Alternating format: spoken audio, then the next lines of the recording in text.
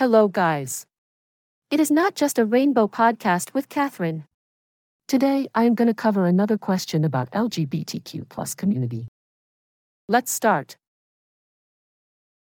On Wednesday, the Supreme Court of Mauritius ruled that the anti-sodomy laws from British colonial times were unconstitutional, which means same-sex sexual relations are now legal. The outcome of the case of Sikh versus State of Mauritius was decided in a judgment. Abdul Ridwan Firas and the LGBTQ+ human rights group Collectif Arc-en-Ciel argued that the law prohibiting two men from having anal sex violated their constitutional rights based on gender. They were supported by the Human Dignity Trust, an advocacy organization.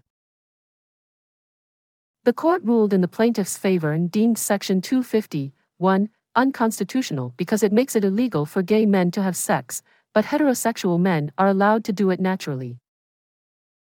The court said that it shouldn't be considered against the law if two dudes are getting it on and it's just between themselves.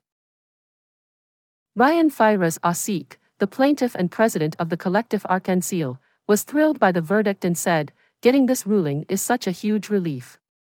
Now, I can love whoever I want without any fear, and future generations can express their sexuality openly, without worrying about getting arrested." This win is a big step towards full acceptance of our community in Mauritian society. The judges pointed out that the law wasn't a native tradition but something that was imposed by past rulers. Judges stated that Section 250 wasn't created to represent any Mauritian beliefs, but was rather something passed down to us from the British due to our colonial history. It wasn't something that came to be because of local wishes, but was rather something that was forced on Mauritius and other colonies by Britain's control. Supporters of Human Dignity Trust cheered the ruling. Tia Braun, CEO of the trust, had this to say about the outcome: "This ruling ends 185 years of the state discriminating against LGBT people in Mauritius, and sends a clear message to the countries that still have criminalizing laws. They need to go."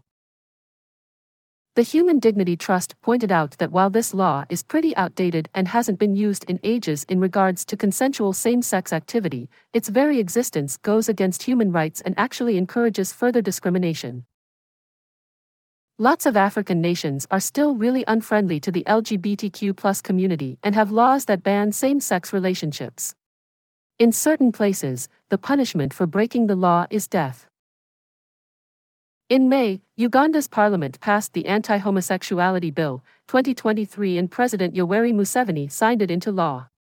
The law includes the death penalty for those engaging in aggravated homosexuality, like HIV-positive folks and repeat offenders. Even regular homosexual activity can land someone in jail for life. In August, a 20-year-old guy was taken into custody and could possibly get the death penalty for aggravated homosexuality after he was accused of having done illegal sexual intercourse, according to Reuters, who saw a copy of the accusation. Braun called attention to these events, but stressed there is still a lot to be done. This means that 65 areas still criminalize LGBT people, but Mauritius now joins South Africa, Botswana, Seychelles, Angola, and Mozambique in getting rid of old laws that criminalize them, he said. Pliny Sukawarmani, from the Peter Tatchell Foundation, was so thrilled about the news from Mauritius. "It's awesome that after all these years of LGBT people being criminalized, the homophobic law is finally gone. We're not asking for any special treatment, just fairness and respect," Sukawarmani said. "It might not seem like much, but the message this sends out to the world is huge. No one should be criminalized anymore. As a gay Mauritian, this day will stay with me forever."